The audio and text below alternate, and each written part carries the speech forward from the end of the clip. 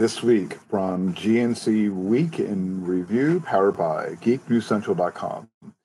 Google launches the Pixel 5 and more, but wait, the DOJ is suing them. Amazon says you can pay with your Palm, and the LG Wing lands on Verizon for $1,000. Those are some of the tech news stories from this week, and it's Friday, October 2nd, 2020. My name is Kirk Corliss, along with... And I'm Scott Ertz. And this is episode 72 of the GNC Week in Review podcast, part of the Tech Podcast Network. If it's tech, it's here. Thank you so much for tuning in for this week's episode. We are streaming live at gncweekly.com/live, as well as Facebook Live. So please be sure to say hello and chat or comment. Also, be sure to like and subscribe to the GNC WIR channel on YouTube. If you miss a live video, that's okay. You can always catch the replay later. If you are a new listener, please be sure to subscribe to the podcast. We can find on the right-hand side column at gncweekly.com, be it Apple Podcasts, Google Podcasts, or your favorite podcast app like Amazon Music. If you have a comment, be it on social media or email, and those all can be found at gncweekly.com/connect. I was out last week. I was fighting a head cold. I'm back, and Scott is here as well. It's a lot of news this week. There are all other stuff that's going on in the world as well, which I'm not going to get into because it's not a politics podcast. It's a tech news podcast. So we're going to jump. We're going to jump. Best case scenario. Right in. Right. Exactly right. So we're going to jump in with tech news from this week. And first up, Google held its launch night in event on Wednesday. How Google named that event is behind me. So they made some announcements. And first is the Pixel 5. It has 5G, which some people probably won't get 5G in their particular area. A lot of news about the Pixel 5 were leaked way in advance, which this event made a no-brainer. The notable design change for the 4A was its no-knock screen, which included a pinhole front-facing camera.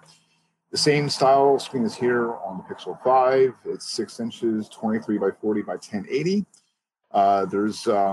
Now, speaking of, there was an XL. There's no XL this year. It's only just Pixel 5. It also includes the faster 90 hertz refresh rate that will introduced in last year Pixel 4.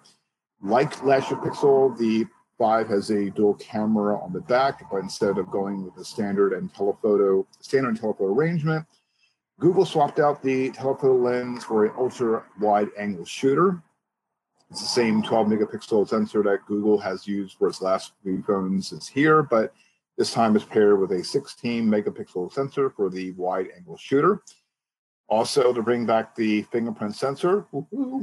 As far as the internals, as expected from the leaks and a lot of news, they are cutting a corner. Likely because of affordability. The processor is Snapdragon 765G, and the Pixel 5 has 8 gigs of RAM. Also includes a 4,000 milliamp battery, which is larger than the batteries in previous Pixel phones. It also includes Qi wireless charging, and you can also share the battery to wireless charge up instead of Pixel Buds. It's also water resistant. And also, now we talked about the iPhone. Was it the iPhone we talked about that was in green, or what phone was it that was in green? It was the same. Yeah. It was okay. The iPhone 11 Pro came in a green, and then Samsung came in some colors, and then the new iPhones copper. Don't come in fun colors for high-end phones.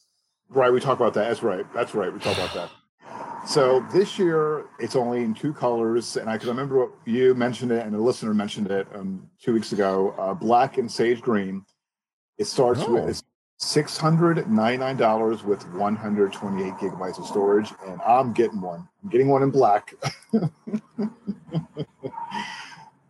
But that's a good price point, especially for what it comes with.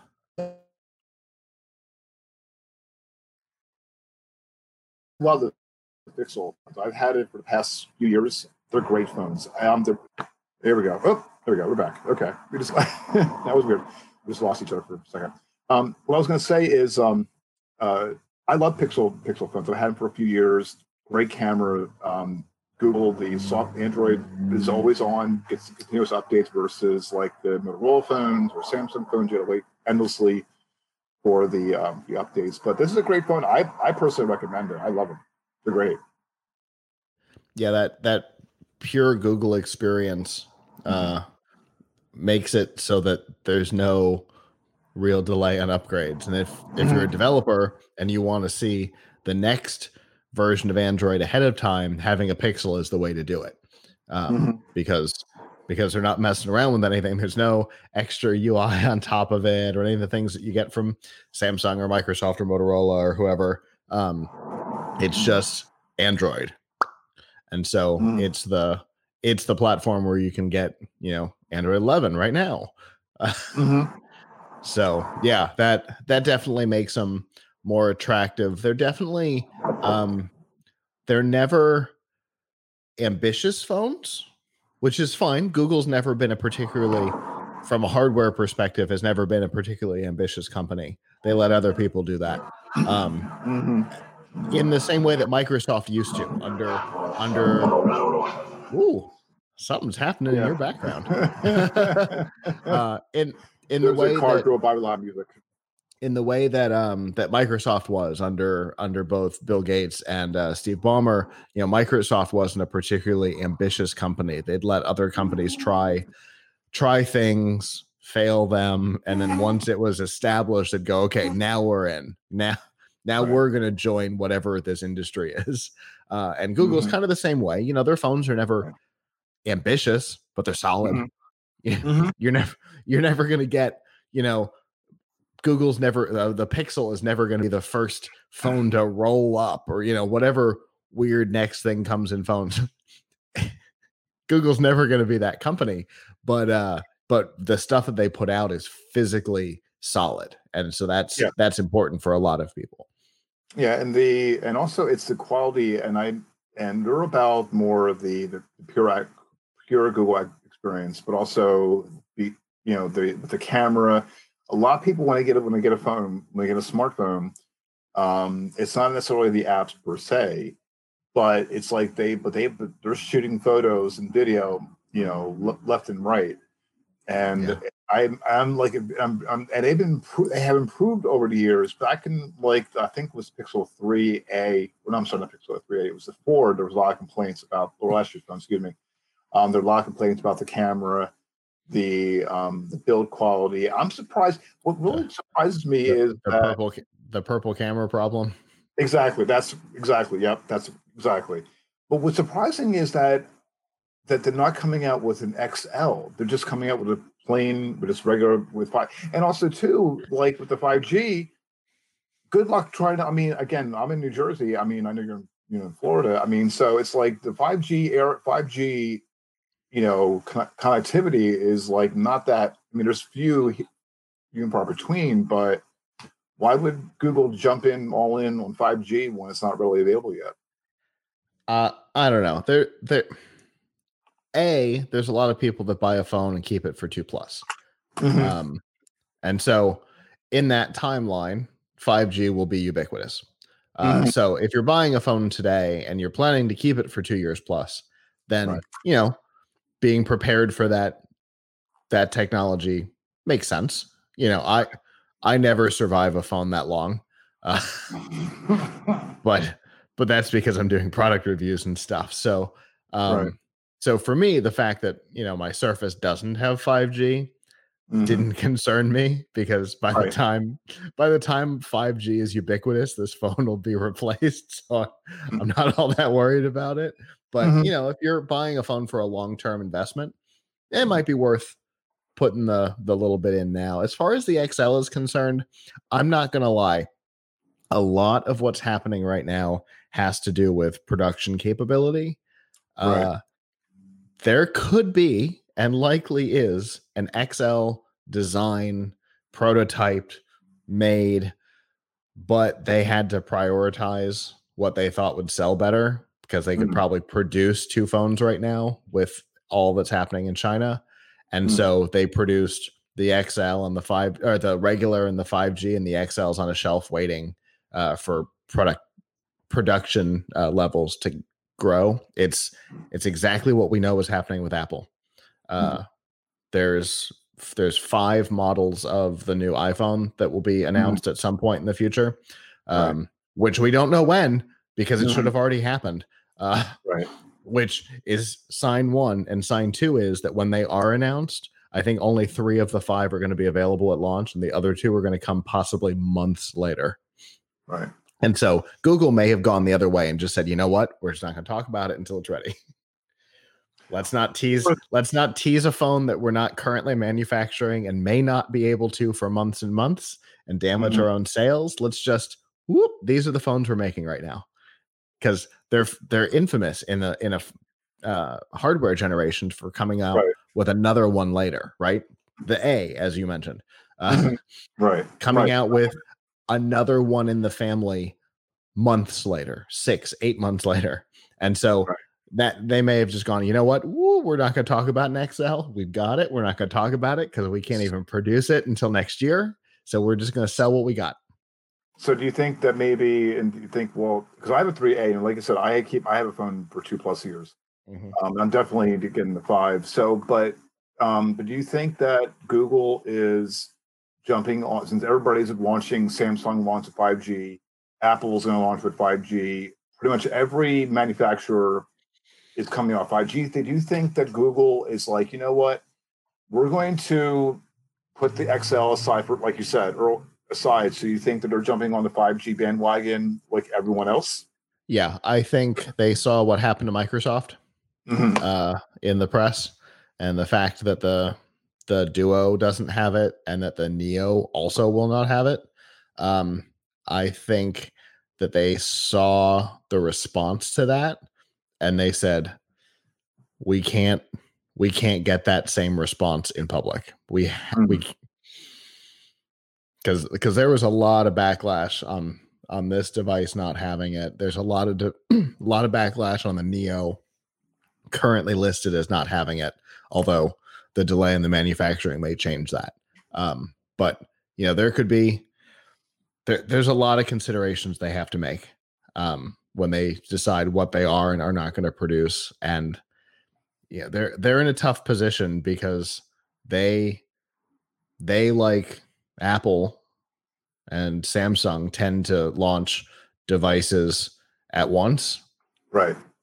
And then later might do something. But you know, everything comes out once a year.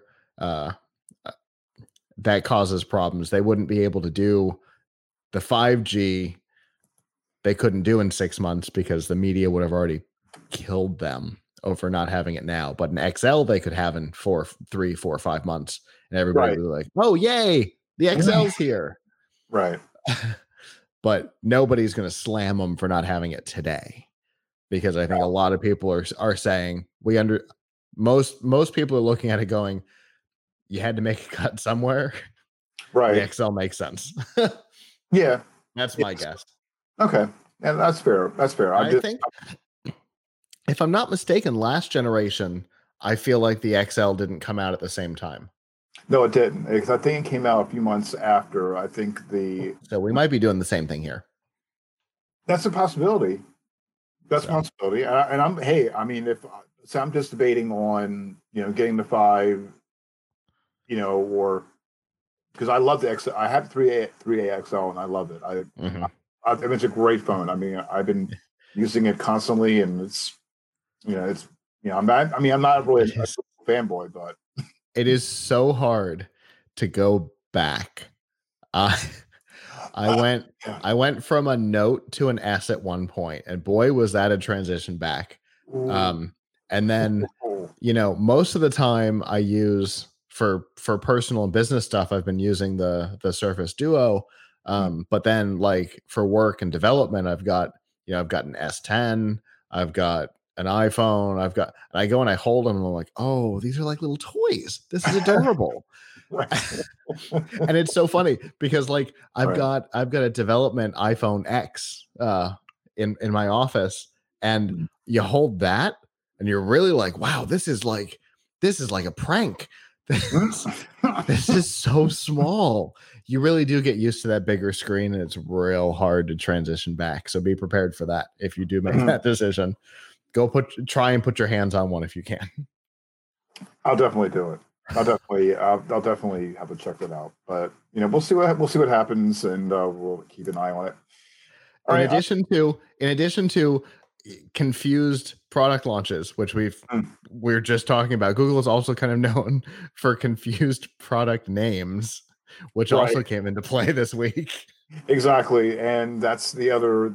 This is weird because they had for Android TV, it's been for the past only a couple of years. So they had now decided it's going to be Google TV, since they're going to have their own Chromecast with Google TV, combining streaming services, live TV via YouTube TV. They're trying to do just like Apple. To have a one-stop shop to replace cable TV outright. It'll work with most of the top streaming offerings, Plus, HBO Max, Netflix, and so on and so on, and also NBC's Peacock. Live TV is accessible for those who have a YouTube TV membership in the States. It is $65 a month. OMG. Yeah. And keep in mind that in the last 18 months, that price has gone up, I think, 3 times. Yes, and it is probably not going to stop here. It's the same thing we saw with whatever AT&T is currently calling their service, because it's had 4 different names since they created it. I think it's called AT&T TV Now. Yep.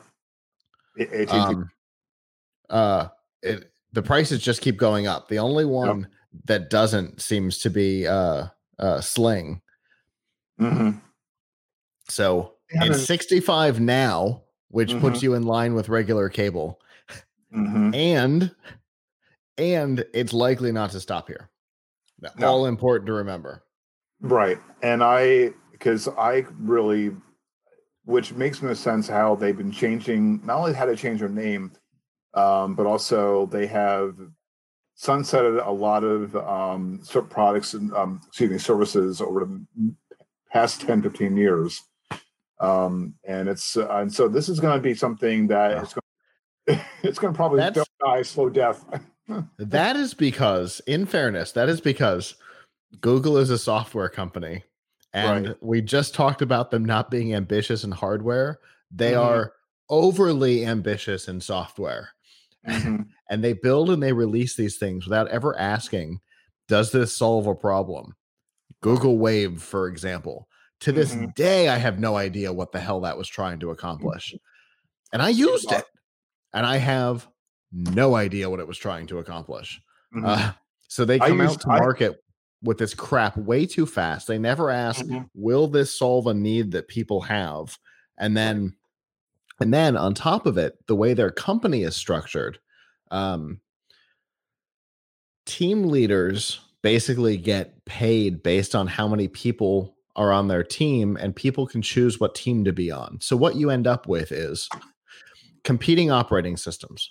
Currently, there are 3 operating systems inside of Google. There's Android, there's Chrome, and there's it's got a name. Violet, I think, is the name of it, which it's still in prototype phase.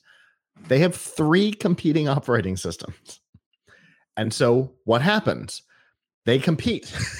And so you end up with Chrome OS that has its own development and app system, which is idiotic. So they go, okay, well, we got to fix that. And so now Android apps come over. But you can't really call them Android apps, right? Because they're not running on Android anymore. So you kind of have to tweak the naming. And so what they had here was they had 2 TV platforms competing with each other. They had Google TV and they had Android TV. And at some point, they started to phase away from Google TV, though it never actually shut down.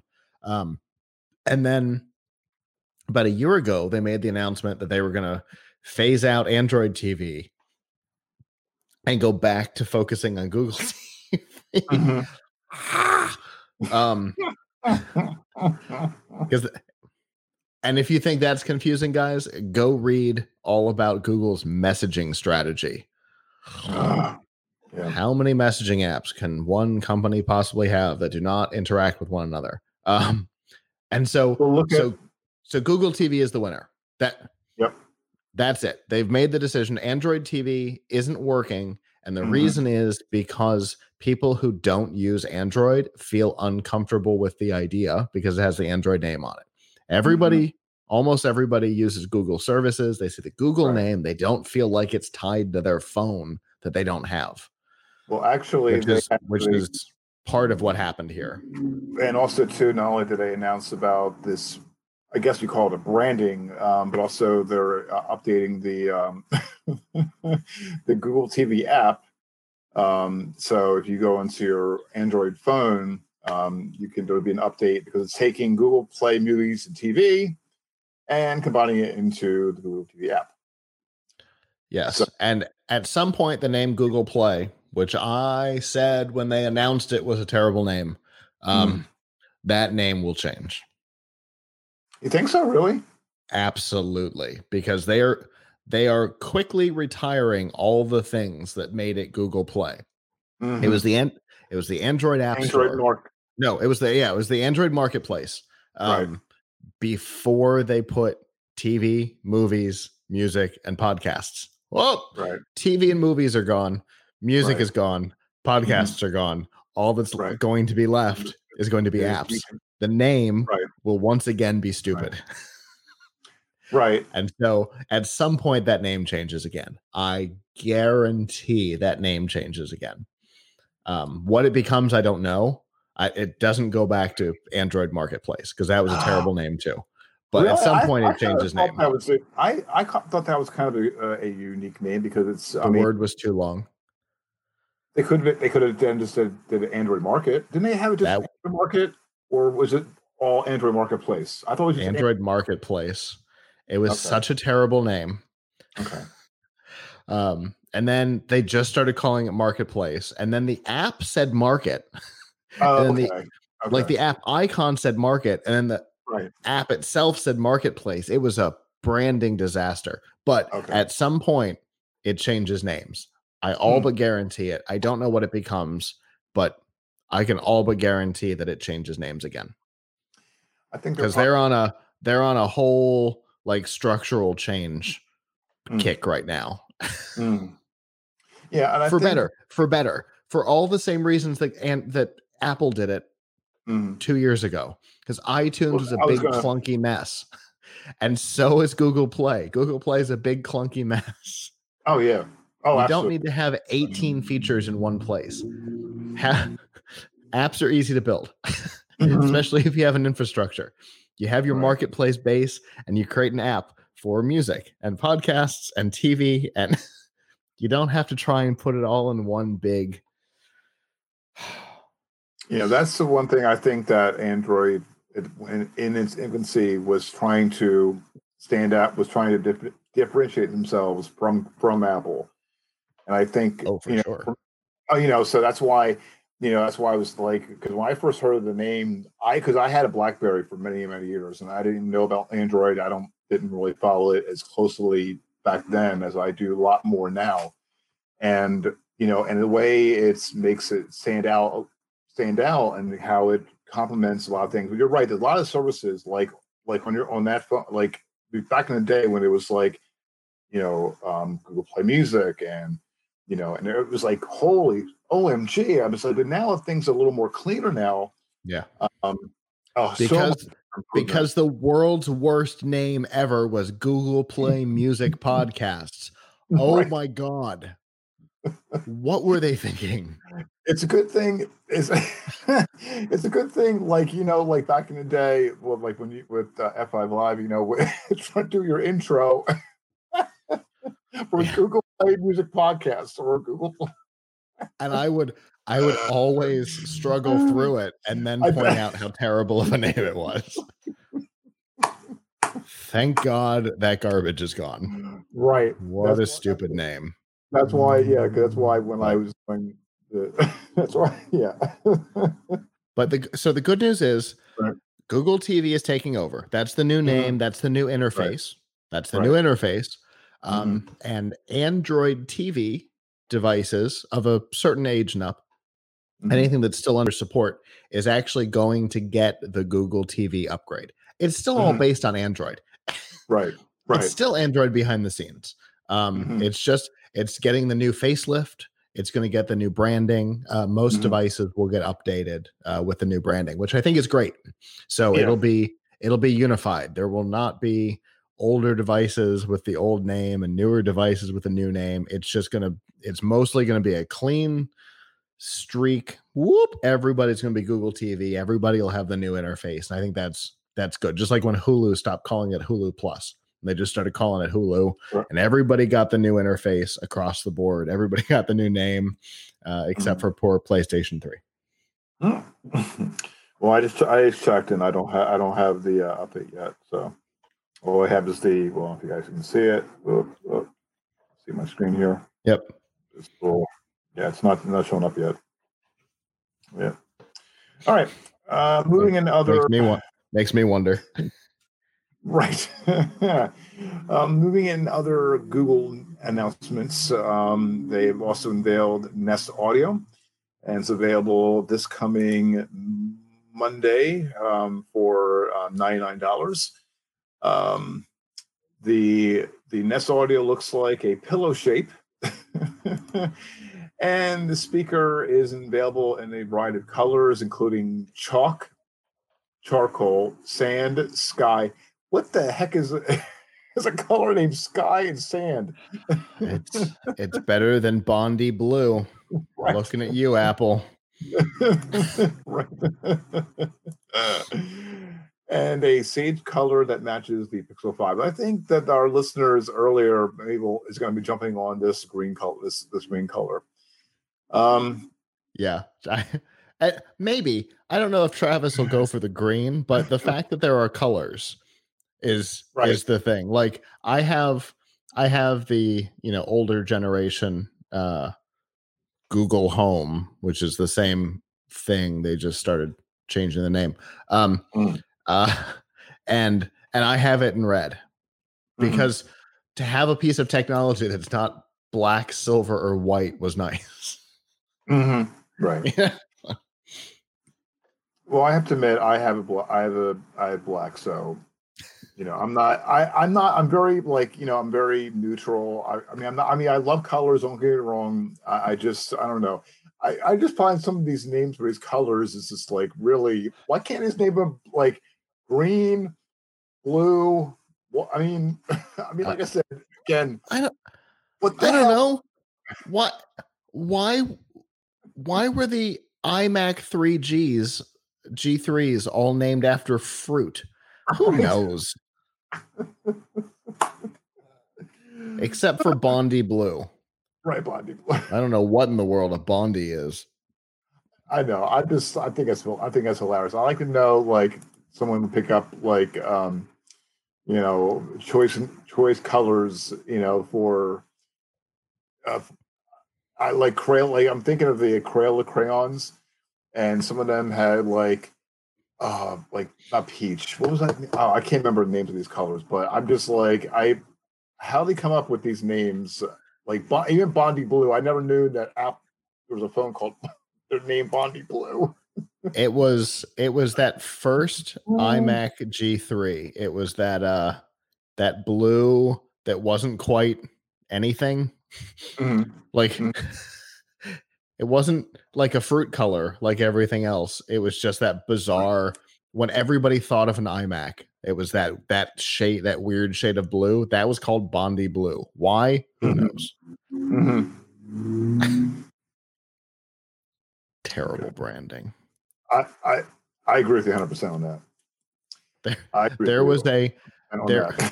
Okay, so on the iMac G3s, there was the Bondi Blue, whatever that means. Blueberry, grape, tangerine, not orange.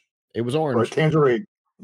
lime, strawberry, graphite. Oh, we've lost the thread. And then ruby, sage, indigo, snow. We've totally lost it now. And then it gets weirder. Blue Dalmatian and flower power. Where do these names? What is happening? I rest my case. For the love of God, call it red. Right, exactly. There's no need to call it ruby. It's not. It's red. And let's just move on with our day. Exactly. Thank you. If listeners out there and one watching live right now, please, have you ever heard of a name or for a name for a color, please let us know, genesweekly.com/connect, because I would like to, what or just do you feel that these color different names should be Bondi Blue or Let's use Sage, because it turns out both companies used the name Sage. There was a Sage iMac and there is a Sage Nest Audio. Right. People are too much for me sometimes. This is hysterical. All right. Well, speaking of not historical news, and this is yes, on the other side of Google's house, right? The U.S. Justice Department is expected to sue Alphabet's Google as soon as next week, and is currently urging state attorneys general to sign on to the lawsuit. This is according to sources familiar with the process. The lawsuit is expected to accuse Google of looking to disadvantage rivals such as Microsoft Bing by depriving them of the data about users and user preferences that they need to improve and to advertise to people. Ding, ding, one. The Justice Department has also been investigating Google's, quote, search advertising, the ads that appear under a search box. If a person looks up a consumer item like, for example, dishwasher, Google controls the sale of the space under these searches, as well as the tools it makes to make those ad sales. Google has repeatedly denied any wrongdoing. The Justice Department declined to comment. Regarding search, Google has said users have access to other information sources like Twitter for news and Amazon for products. In advertising, it says it competes with a large array of companies, including Oracle and Verizon. Which is such a weird choice of companies, including Oracle and Verizon. What? Facebook. Right. Say Facebook. They're your big competitor.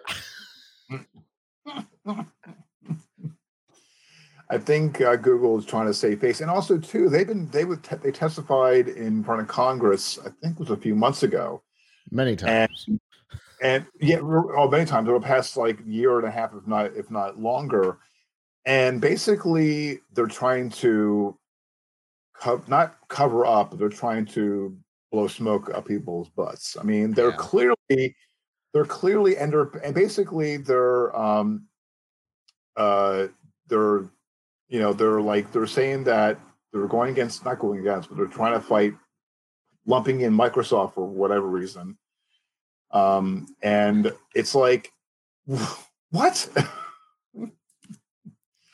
That doesn't make a whole hell of a lot of sense. And there's no way. I know why they mentioned Oracle. Because the former CEO is a friend of Trump. This is them trying to win points. What a silly and what a silly idea that will never work because the Justice Department isn't controlled by Trump cronies. Right. And it's a terrible idea. That's not going to work. That's not going to work. Let's not go down that, Scott. Let's not go down the rabbit hole. I don't want to go off the rails. It's a weird tactic. I'm always fascinated by the tactics that these companies try and take, even before these things happen, because the suit hasn't been filed. It will be. Right. And there's a lot more facets to it than just this, because the thing that's really going to win support is the fact that when you do a Google search, Google promotes their own products and services in results above higher ranked results from other sources. That's the thing that's going to get them in trouble. The fact that the video results always have YouTube results first, even if there's a Vimeo video that is more appropriate and has a higher search result, they'll still show YouTube first. And that's gotten them in trouble in the past and in the EU in particular. And it's one of the facets that has been investigated by the Justice Department. And there's almost certainly it's almost certainly going to show up in the suit when this happens. Guaranteed this will happen. I've said when they started this investigation 2.5 years ago, I said there's no way it doesn't end with a suit of some sort. But do you think, and this goes back to what I was mentioning about TikTok a couple weeks ago in the last episode, 2 weeks ago, was it 2 weeks ago? Yeah, about with TikTok, how government is, I mean, how should they not get into, I mean, Google is a huge, like multi-billion-dollar company. And and obviously their business practices are sketchy, granted. But with that being said, which there's no way is going to get anything out of it other than maybe press and having yet more lawmakers grill Sundar Pichai, on how about the research and how does it treat one company or one political campaign. I mean, that's what happened with Facebook. The same thing. They were grilling Mark Zuckerberg. Like they're saying that Facebook is biased. It leans to the right or it doesn't lean to. I mean, this is something that I follow it. I follow this. Often. Where government getting into something where they shouldn't be unless it is detrimental in different aspects. Well, so in this particular case, what's happening with the Justice Department is that this is an antitrust investigation.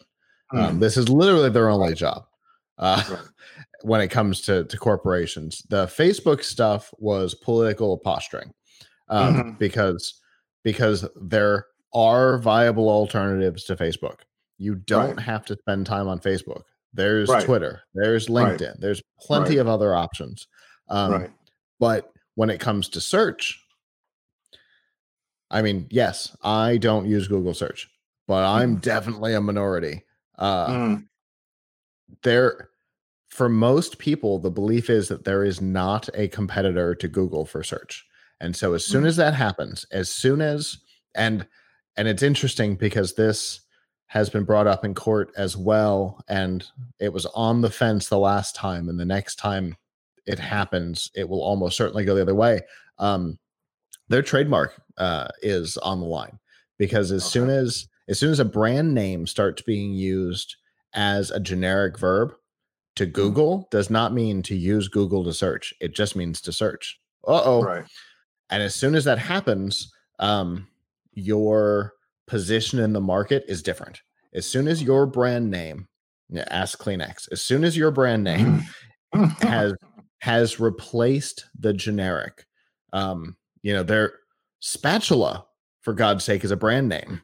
And yet nobody knows that. Everybody thinks that's a generic term. That is a capital S, my friend. And so at some point, you have affected the market so much that your brand name becomes a generic noun or verb. And when that happens, that is when antitrust investigations happen. And there are definitely, I mean, the antitrust investigations into Microsoft are what I think most of the investigation, just like here, I think most of the investigation is nonsense. But they have to investigate everything.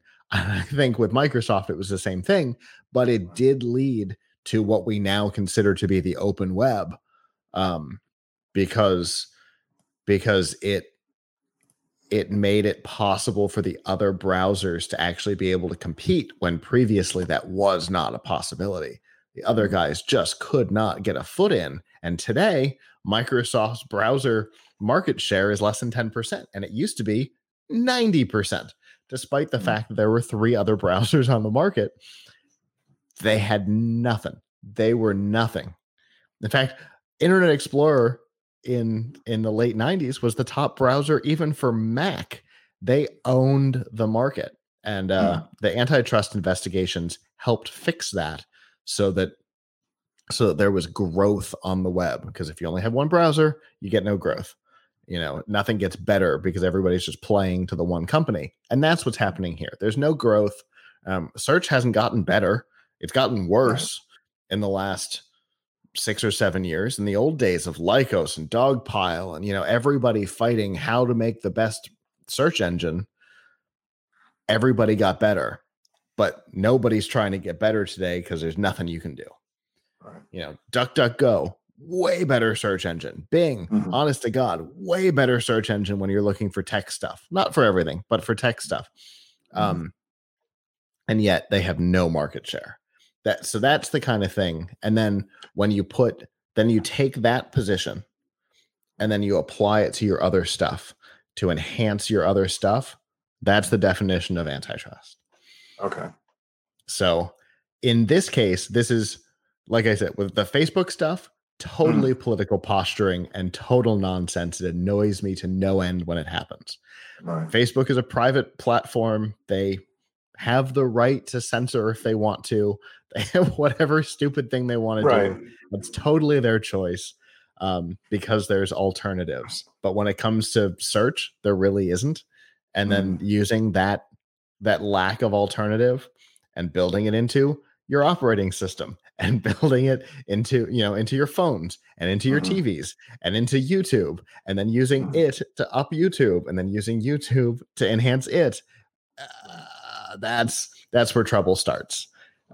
So I think the investigation is legitimate in this case. I don't know if anything will come of it. Just like legally, I don't know if anything will come of it legally. Right. But I think culturally, what will come of it is what happened, is what kind of the Microsoft one. I mean, Microsoft got a $250 million slap on the wrist or something like that. Yeah. But in the end, we ended up with dozens of web browsers, all better than the last. And so that might be what happens here. So basically, there's not going to be. So you don't think that this is? I don't think this is going to come much of it. I mean, it's going to spend. They're going to spend X amount of. Again, it's government dollars. My whole thing is that with government going into looking into companies, they have to have reasoning behind it, but also in the same token is that when the Justice Department is using taxpayer monies to file a lawsuit against a huge $1 billion or close to $1 trillion company, I just don't see how money can be spent, So the burden of proof comes on the Department of Justice. They have to have a good faith basis of a positive outcome to be able to file the suit in the first place. That's how it works with any attorney general. So if a suit is filed, they have a good faith basis that a positive outcome, not necessarily a court win, but a positive outcome will come of it. And so in this case, the positive outcome could be, some sort of a cordoning off of search inside of Google, so that other search engines can actually get a leg up in the industry, something like that. That all of that would be a positive, because when there's no competition, nothing gets better, and we definitely need competition in that space. Oh, absolutely. Because I can think of several search engines that are way better than Google that nobody uses, because Google uses their position in mobile to enhance search, and their position in search to enhance YouTube, and their position in YouTube to enhance music. And so they've created this ecosystem that is different than Apple's, because Apple's is entirely closed. Google's is entirely open, but they control it with an iron fist. So hopefully what we'll see come out of this, if anything, will be a better response for Google's competitors, right, which is better for consumers. If there's more choice, it's only better for consumers. So absolutely, and I know that I admit I use Google for search, but I also foray in different browsers, and I also dabble, look into Edge, Microsoft Edge, and so especially the new one. I haven't looked at it recently. Chromium Edge. Edge was okay. It was a little slow, but Chromium Edge, they've taken all the best parts of the basis of Chrome and pulled all the Google slowdowns out of it. Okay. So, hooray! So much so that Google is starting to bring some of Microsoft's code into Chrome. Because Microsoft has made the browser so much better that Google is starting to implement some of Microsoft stuff. Interesting. Yeah, I was looking when working on the rundown. I had that about the browsers, but I killed it. But okay. All right, very good. In other news this week, which I'm going to show you guys if you're watching on video on live on video right now. For those who are listening on audio, the LG Wing that we talked about in a couple episodes, like a few weeks ago, is coming to Verizon on October 15th for $1,000. This phone is ridiculous. Yeah. Ambitious. Yeah. Ambitious. Crazy. Yeah. But ambitious. There's a swivel screen on top. Now, guys, if you're watching the video, I'm showing from CNET. And speaking of CNET, we're going to get that a little bit later on in the finally segment. But going back to the I can't believe it's a weird ass name. Verizon's offering a handful of deals for people interested in buying the LG Wing. I'm not one of them. Customers can get the Wing for $41.06 a month for 24 months with a device payment plan. They're also offering $750 if you add a line on select unlimited plans and purchase an LG Wing with eligible trade-in. Existing customers can get up to $500 when purchasing an LG Wing with eligible trade-in on select unlimited plans. They're also offering a Verizon gift card up to $250 to people who buy LG Wing and port over a number to Verizon. It'll come to AT&T and T-Mobile later this fall. There is no. I'm sorry. This again. All right. So here's our pass. Here's what I hear with these deals. As somebody who spent a decade selling phones, these deals mean Verizon is not confident in this product. The fact that at launch, you'll essentially be able to get a $1,000 phone for $250. If you add a line and trade in a thing, that is not confidence in a phone. That is not confidence in a phone at all. If they have confidence, the first couple of months, that thing is full price, full stop. So Verizon, what this means is Verizon has some deal with LG that they have to offer all of LG's phones. And they have no confidence that this phone is going to sell. So they're basically trying to give it away. Because if you can stack deals, which sometimes you can with Verizon. So up to $750 if you add a line and purchase the Wing with an eligible trade-in. So that would get it for $250.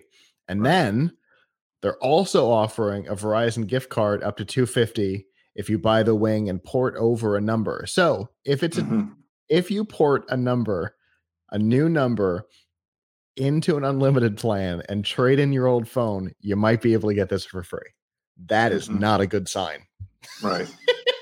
Right. So LG thinks this phone, or Verizon thinks this phone is just as silly as we do. That's right. That's what I read. Oh, absolutely. Oh, same here. And also with the reporting from CNET that just a second ago. Everybody. So I honestly, and I'm just like, it's really, I mean, I can see, well, the foldable phones are here. Okay, that's all fine and good. That's great. But honestly, when I'm looking at this, and I'm going to show you guys back again, less than a couple of seconds. We'll give you guys another look at it.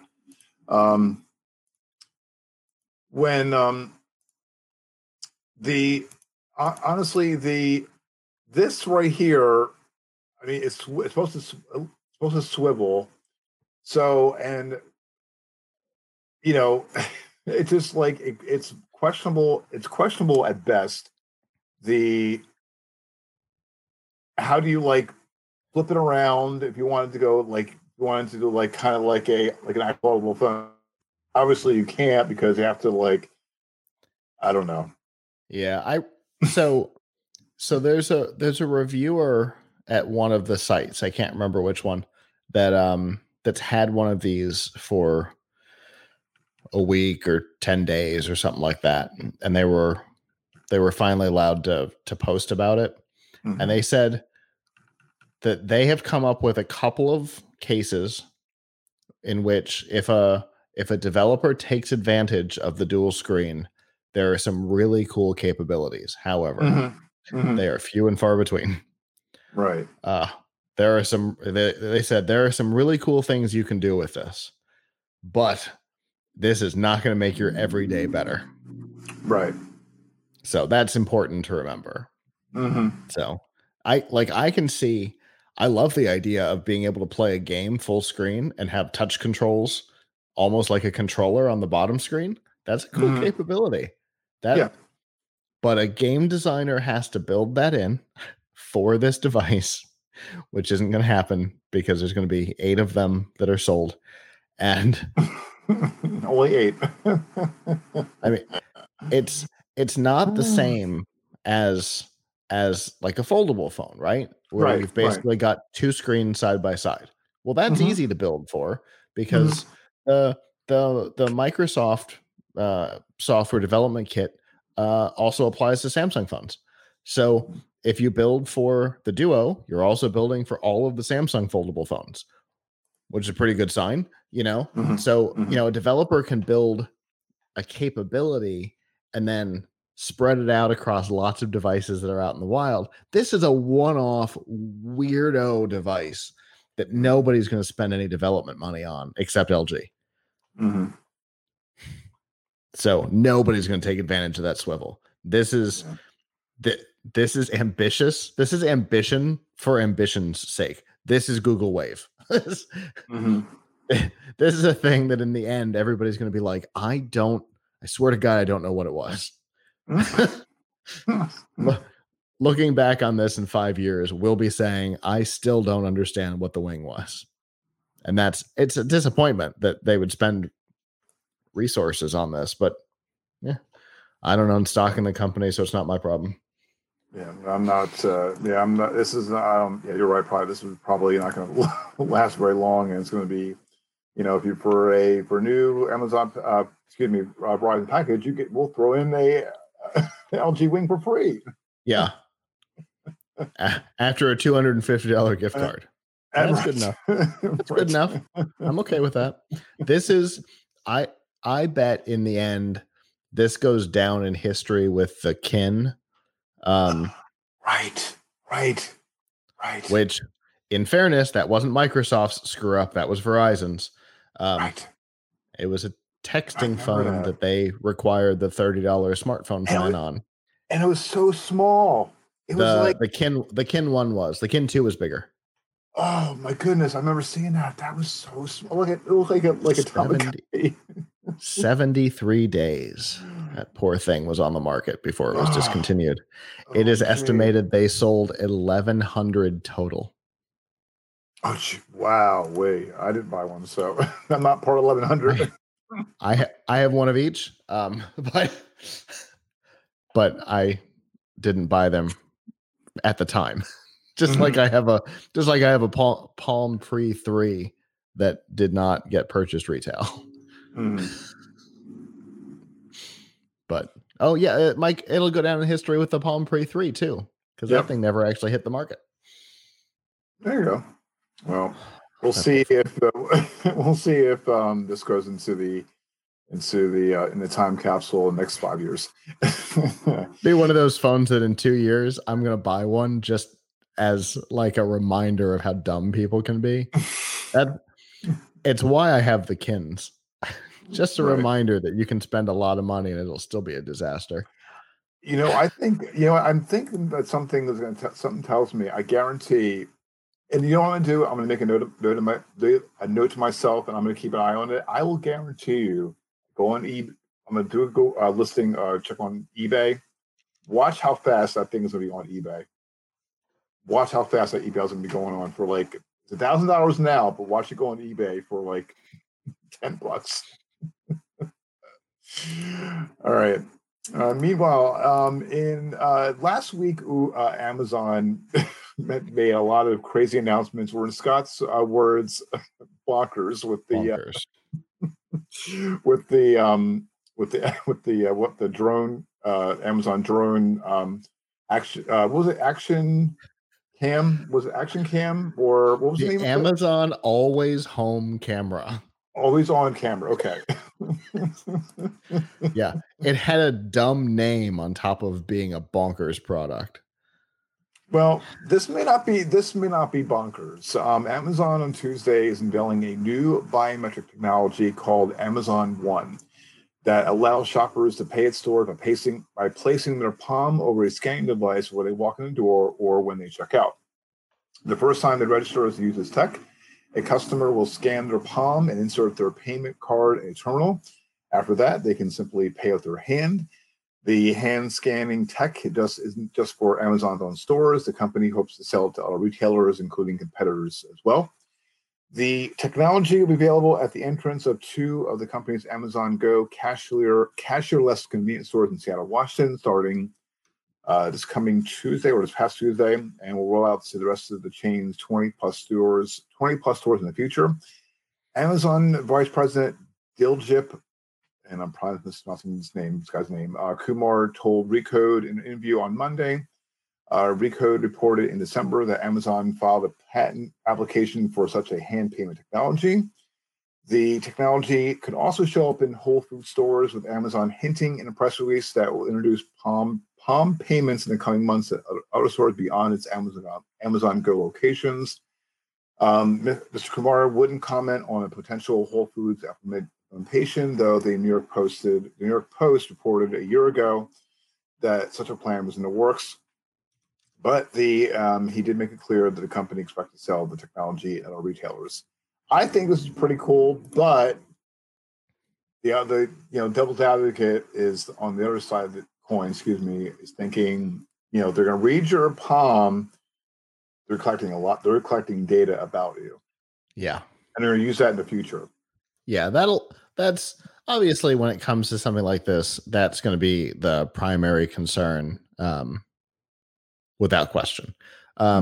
You've also got the fact that Amazon has come under fire for using data that it has collected through its other consumer-facing products for warrantless data access for law enforcement, in particular the Ring doorbells, which has caused some problems. So the idea that they might be collecting biometric information on customers and then potentially making that available also to law enforcement could cause them a lot of trouble, especially being a company based in Seattle where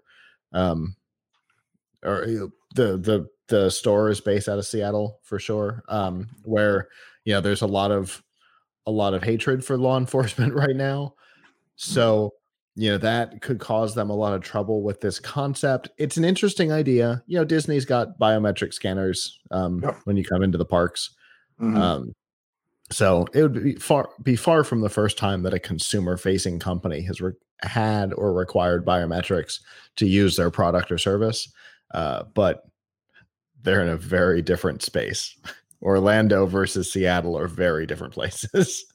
Mm-hmm. So it's an interesting technology. I don't know if it's going to work the way they think it is. So it'll be interesting. Technologically, they know how it's going to work. Right. I don't think they've put as much thought into how the market will respond to it. Yeah. For me, having my phone in my pocket and pairing it to my account and it, walking out of the store and it going, "Oh, we know who you are. Keep going." I think that's fine. I don't think this handprint biometric is needed. It's interesting. And this, obviously, we know that the Amazon Go stores are just tech prototypes. They're not intended to be sustainable stores. They're to show off technology that they're trying to license and or sell to other companies. So that's what this is. Amazon doesn't need this in this store, but they're trying to get others to adopt it. And it's my guess. Yeah, and again, I think, like I said, with all the flip side of the coin, with the wacky news from the ton of announcements they made, this one really was, interesting to see. But I'm just concerned about, the privacy concerns and, and how they're going to track me. I just want, if I want to go to an Amazon Go store, I just want to, they can scan me, but I don't want my information being, broadcast available. Exactly. All right.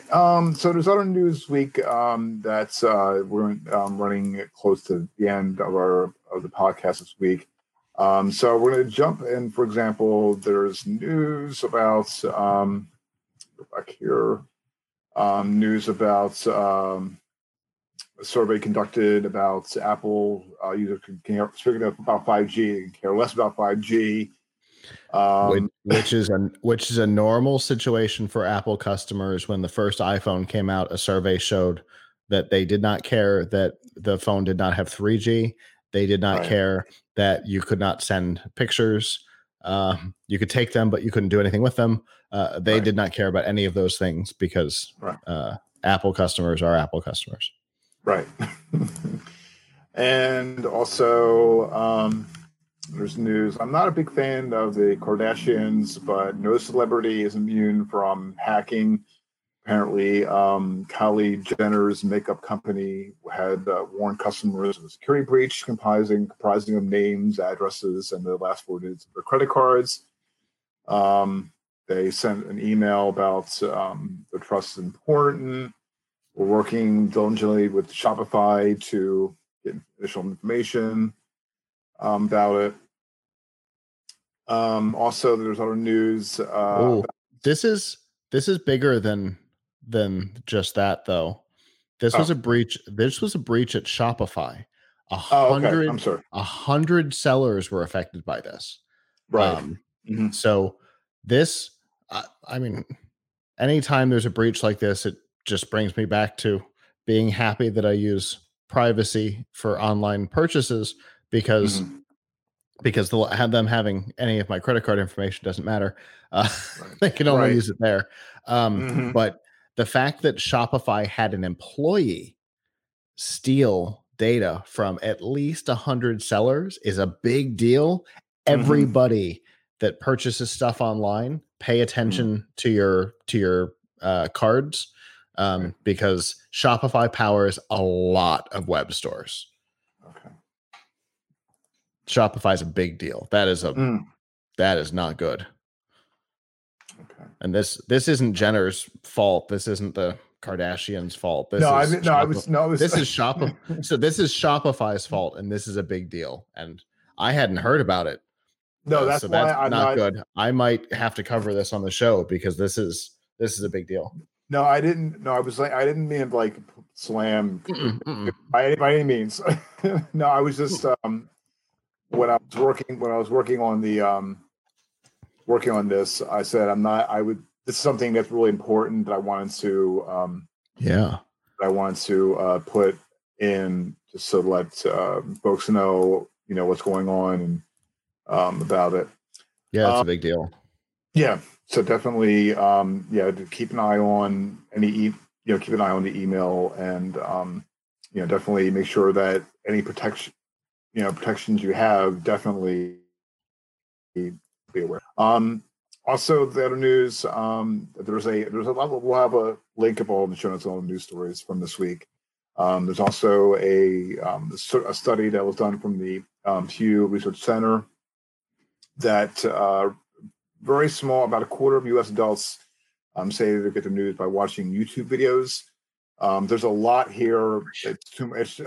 There's a lot here to pour over, and it'll take us until for another 2 hours to dissect.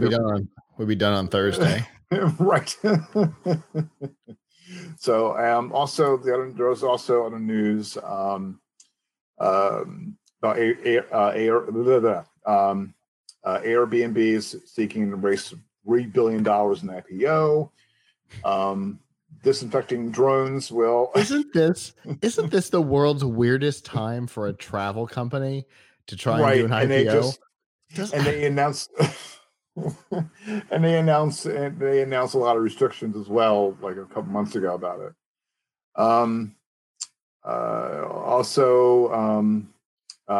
There's disinfecting drones that will clean Atlanta Stadium between events. So we'll have a link up in the show notes on that.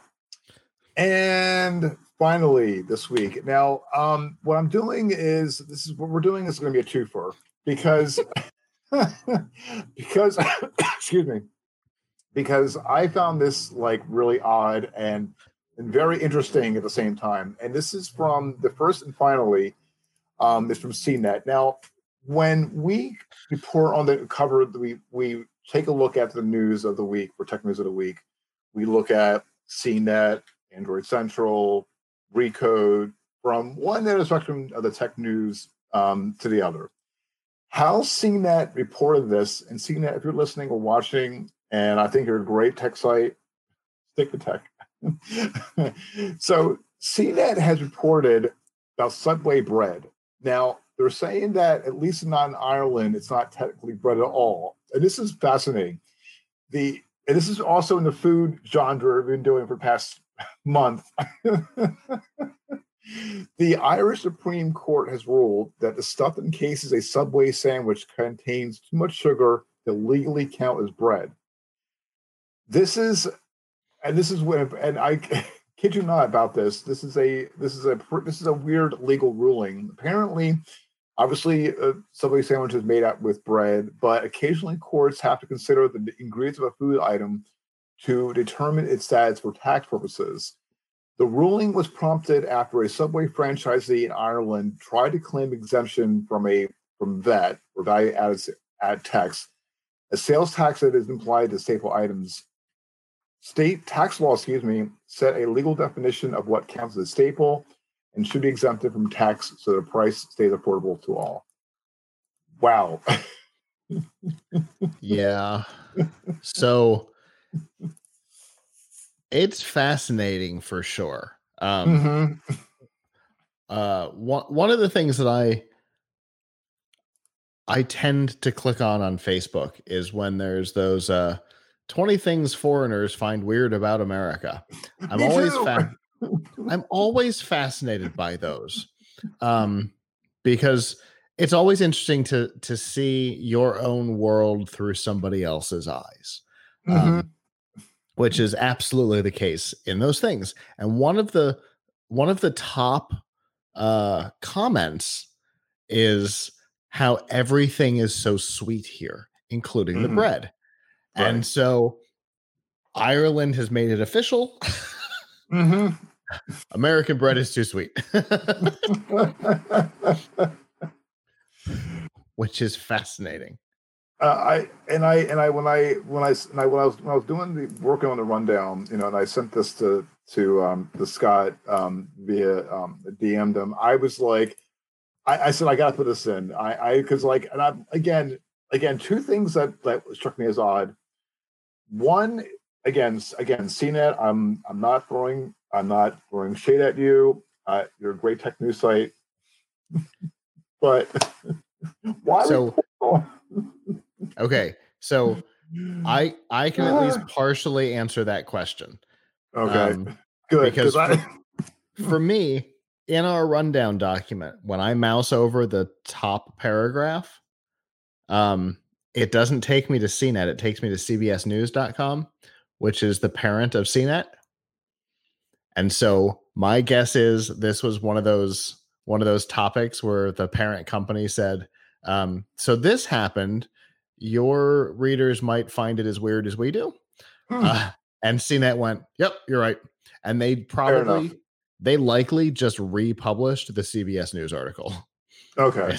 It is probably the same thing, just under the CNET heading instead of the CBS News heading, which because the headline's the same. Okay. No, it's not. It's similar. It's similar. But yeah, so it's all owned by CBS News, and so they get stuff handed down from above. That's how some of these big conglomerates work. Okay. Well, I didn't understand it, but I thought it was hilarious nonetheless, and I wanted to put this in. It is so weird for so many reasons. One, yes, Subway's bread, even above regular American bread, Subway's bread is so sweet.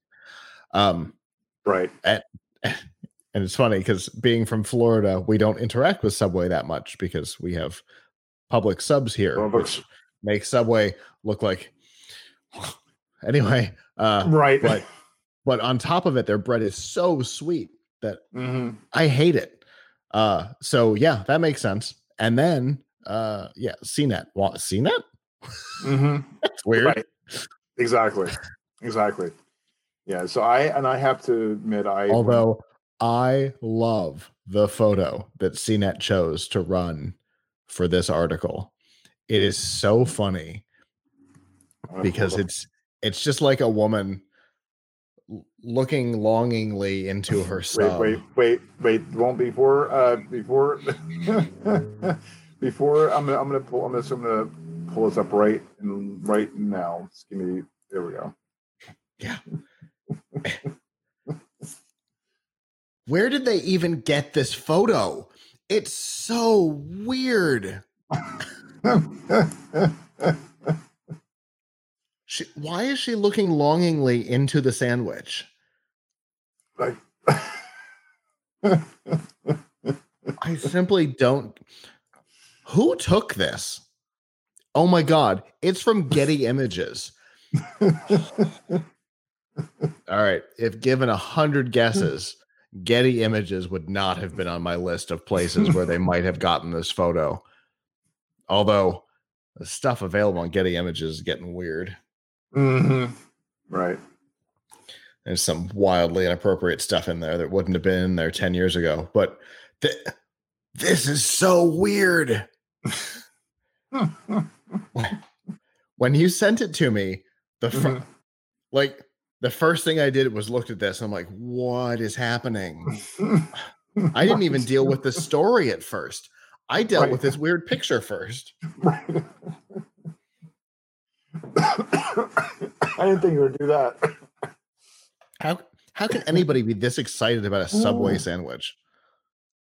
And I have to admit, I visited Florida with my family a few years ago, and I got this my love for Publix and their sandwiches are like out of this world. I have to. It's unfair. 110%. 110%. It is unfair. You want to talk about a market advantage? Right. Somebody taking advantage of their position in the market.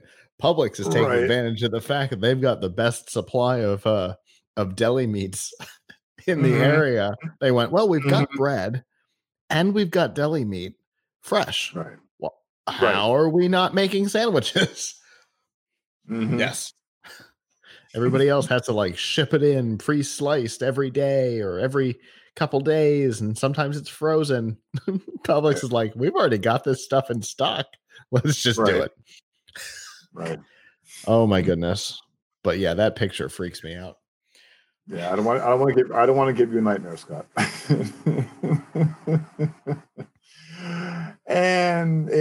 finally, part two. Now, there was a young lady who professed her love for Dairy Queen and their DQ Ranch.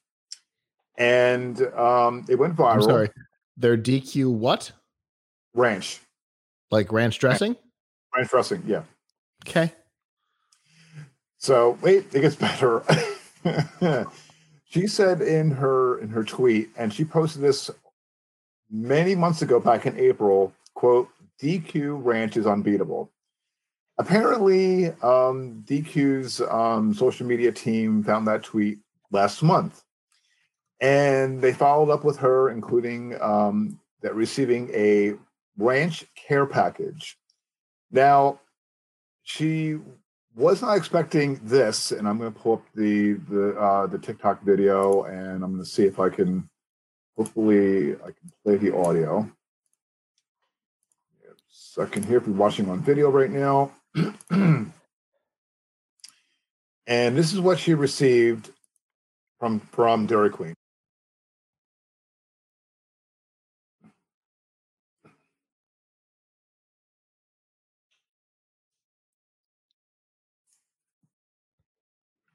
What in the world is that?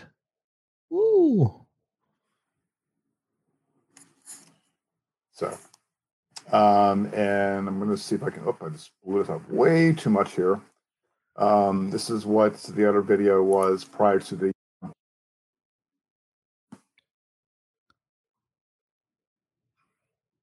believe possibly only you can hear it.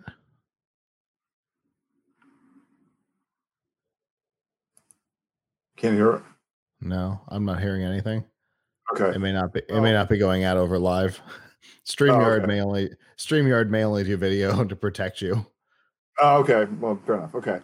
So, all right. So if you're watching, well, I was trying to play the video in the audio, but I was going to hear it. So they sent a package, a poster, and it's going way too fast. Yeah. And so I can play it back again. That is. Oh, this is the best. So she just like either did on TikTok or on Twitter. Yeah, she posted that she liked their ranch, and that was all we needed. Yeah. Okay. And apparently we found it in September. The tweet was posted in April. And why is she using that big kitchen knife to open that box? Oh my God. And it sent a. Oh.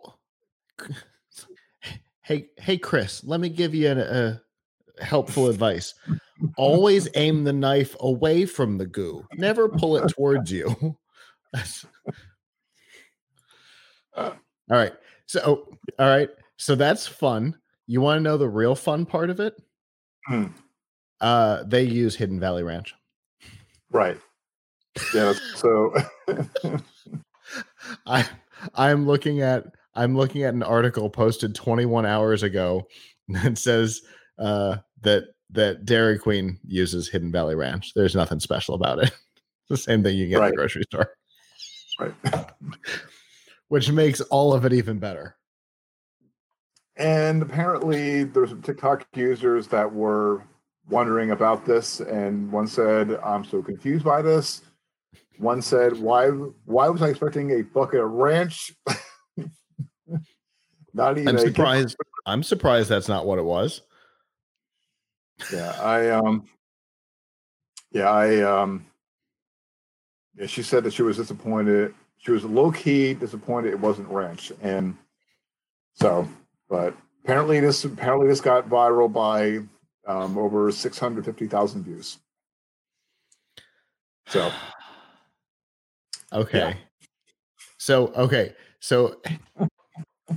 I'm looking at some backstory here. The reason why this video was found now and not when it happened is because Dairy Queen is now serving their chicken strips with Hidden Valley Ranch dressing. And so to kick off to kick off this new menu item, they decided to try and go viral by taking advantage of this poor girl, Chris, who's obsessed with their ranch. And they're like, hey, I bet if we sent her something, she'll post about it and it'll go big. And they were right. So, yeah. So congratulations to the marketing company that is helping Dairy Queen launch their new chicken strips, because that was genius. You got us talking about it. Impressive. Yep. There you go. And the link up is in the show notes. So hopefully so we did Dairy Queen and Hidden Valley Ranch some justice, or sweet justice. You find some weird stuff and I love it. That is my, with this podcast, I want to make sure that you leave on a good note. And it's always fun. Mm-hmm. Yep. It's always fun. That's why I wanted to put this in as a twofer, because there are times working on the rundown, I want to put things in, because there's a lot of news. I want to kind of whittle it down and keep it under an hour, and don't want to go away, because I don't want to put people to sleep or, or, Fair so I enough. wanted to, so that's why I wanted to, but I wanted to put this in, like I said, as a little twofer, tumultuous week, and there was a lot going on in the news this week. And so, that was my, want to put that in as a twofer. All right, very good. Excellent. All right, that is the tech news for this week, for Friday, October 2nd, 2020. Thank you so much for tuning in for this week's episode. Show notes from this episode can be found at gncweekly.com. Also, be sure to check out the latest tech news and commentary from geeknewscentral.com. And be sure to tune in Mondays and Thursday evenings at geeknewscentral.com/live for the Geek News Central podcast. And then be sure to watch and tune in at gncweekly.com/live Friday evenings at 8 p.m. Eastern Time. So please be sure, we would love to have people like and subscribe. Or my wife says, because she subscribed to the channel, smash that like button to the GNCWIR channel on YouTube. I don't know why people say smash the like button, but and make sure you hit the notification bell, because subscriptions don't mean much on YouTube. Right. Make sure to select always, so you'll be notified in the next live video. Or please be sure to subscribe to this podcast on your favorite podcast app, and be sure to tune in with Scott and Abram Pilcher on F5 Refreshing Technology Sunday evenings at 9 p.m. Eastern Time at plugitslive.com/join us. Comments on this week's episode, especially about what choice of bread you like.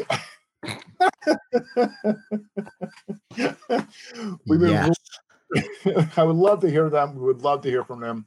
Head on over to gncweekly.com/connect and connect via email, Twitter, or Facebook. I am on Twitter. I am at Kirk Corliss. Scott is on Twitter at TTTMABO. Till the next episode of the GNC Week in Review. So long. Ciao.